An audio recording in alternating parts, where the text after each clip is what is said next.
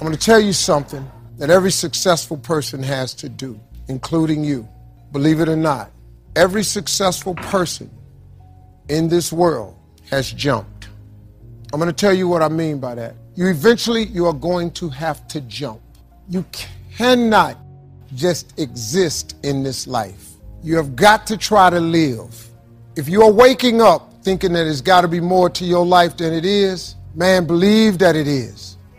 Believe in your heart of hearts that it is. But to get to that life, you're going to have to jump. You see people in life, when you're standing on the cliff of life and you see people soaring by, when you see people soaring, going to exotic places, you hear about them doing wonderful things. Maybe you look up the street and your neighbor just gets a car every year, every 2 years. You know, how is he doing that? Have you ever thought, maybe this person right here has identified their gift and is living in their gift?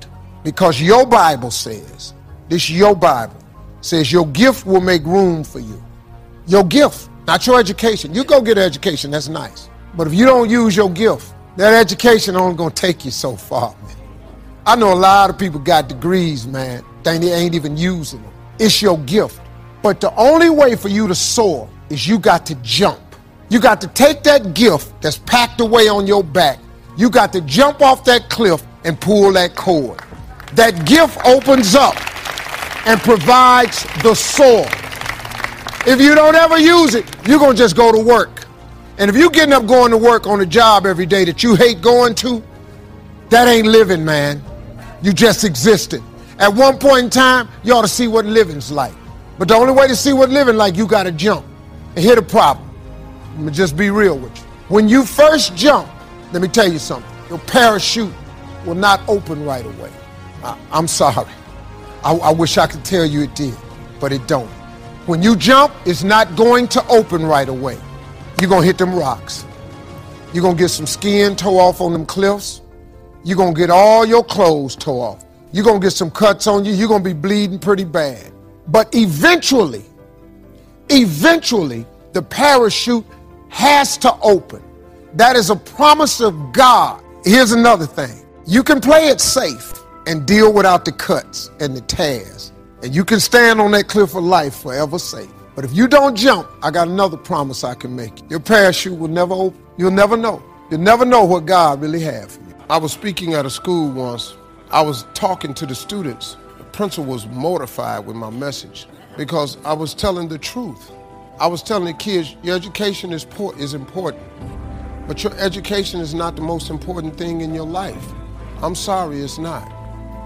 Your dream is the most important thing in this world. Principal came up on the stage while I was speaking. Don't ever say that to my school again. Well, I'm just telling you, dog.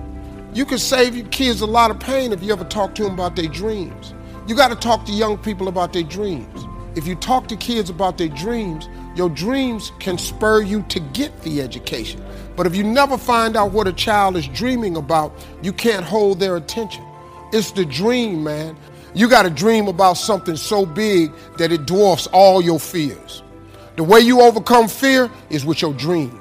You got to make your dream so big that nothing matters except that dream. You're willing to do everything that's necessary.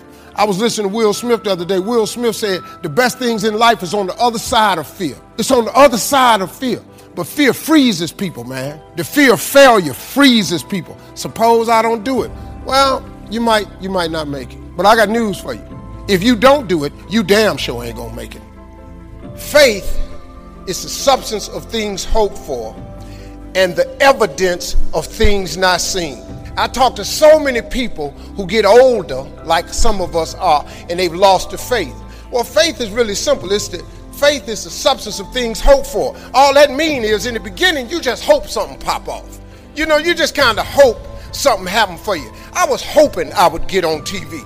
I wrote it on a piece of paper when I was 10. I want to be on TV. The problem I had when I wrote it at 10 was I suffered from a severe stuttering problem. I could not talk outside of my house. So can you imagine when I wrote on a piece of paper, I want to be on TV and turned that in? The first thing the little boy next to me asked me, he 10, well, how long is your TV show going to be? Because you're going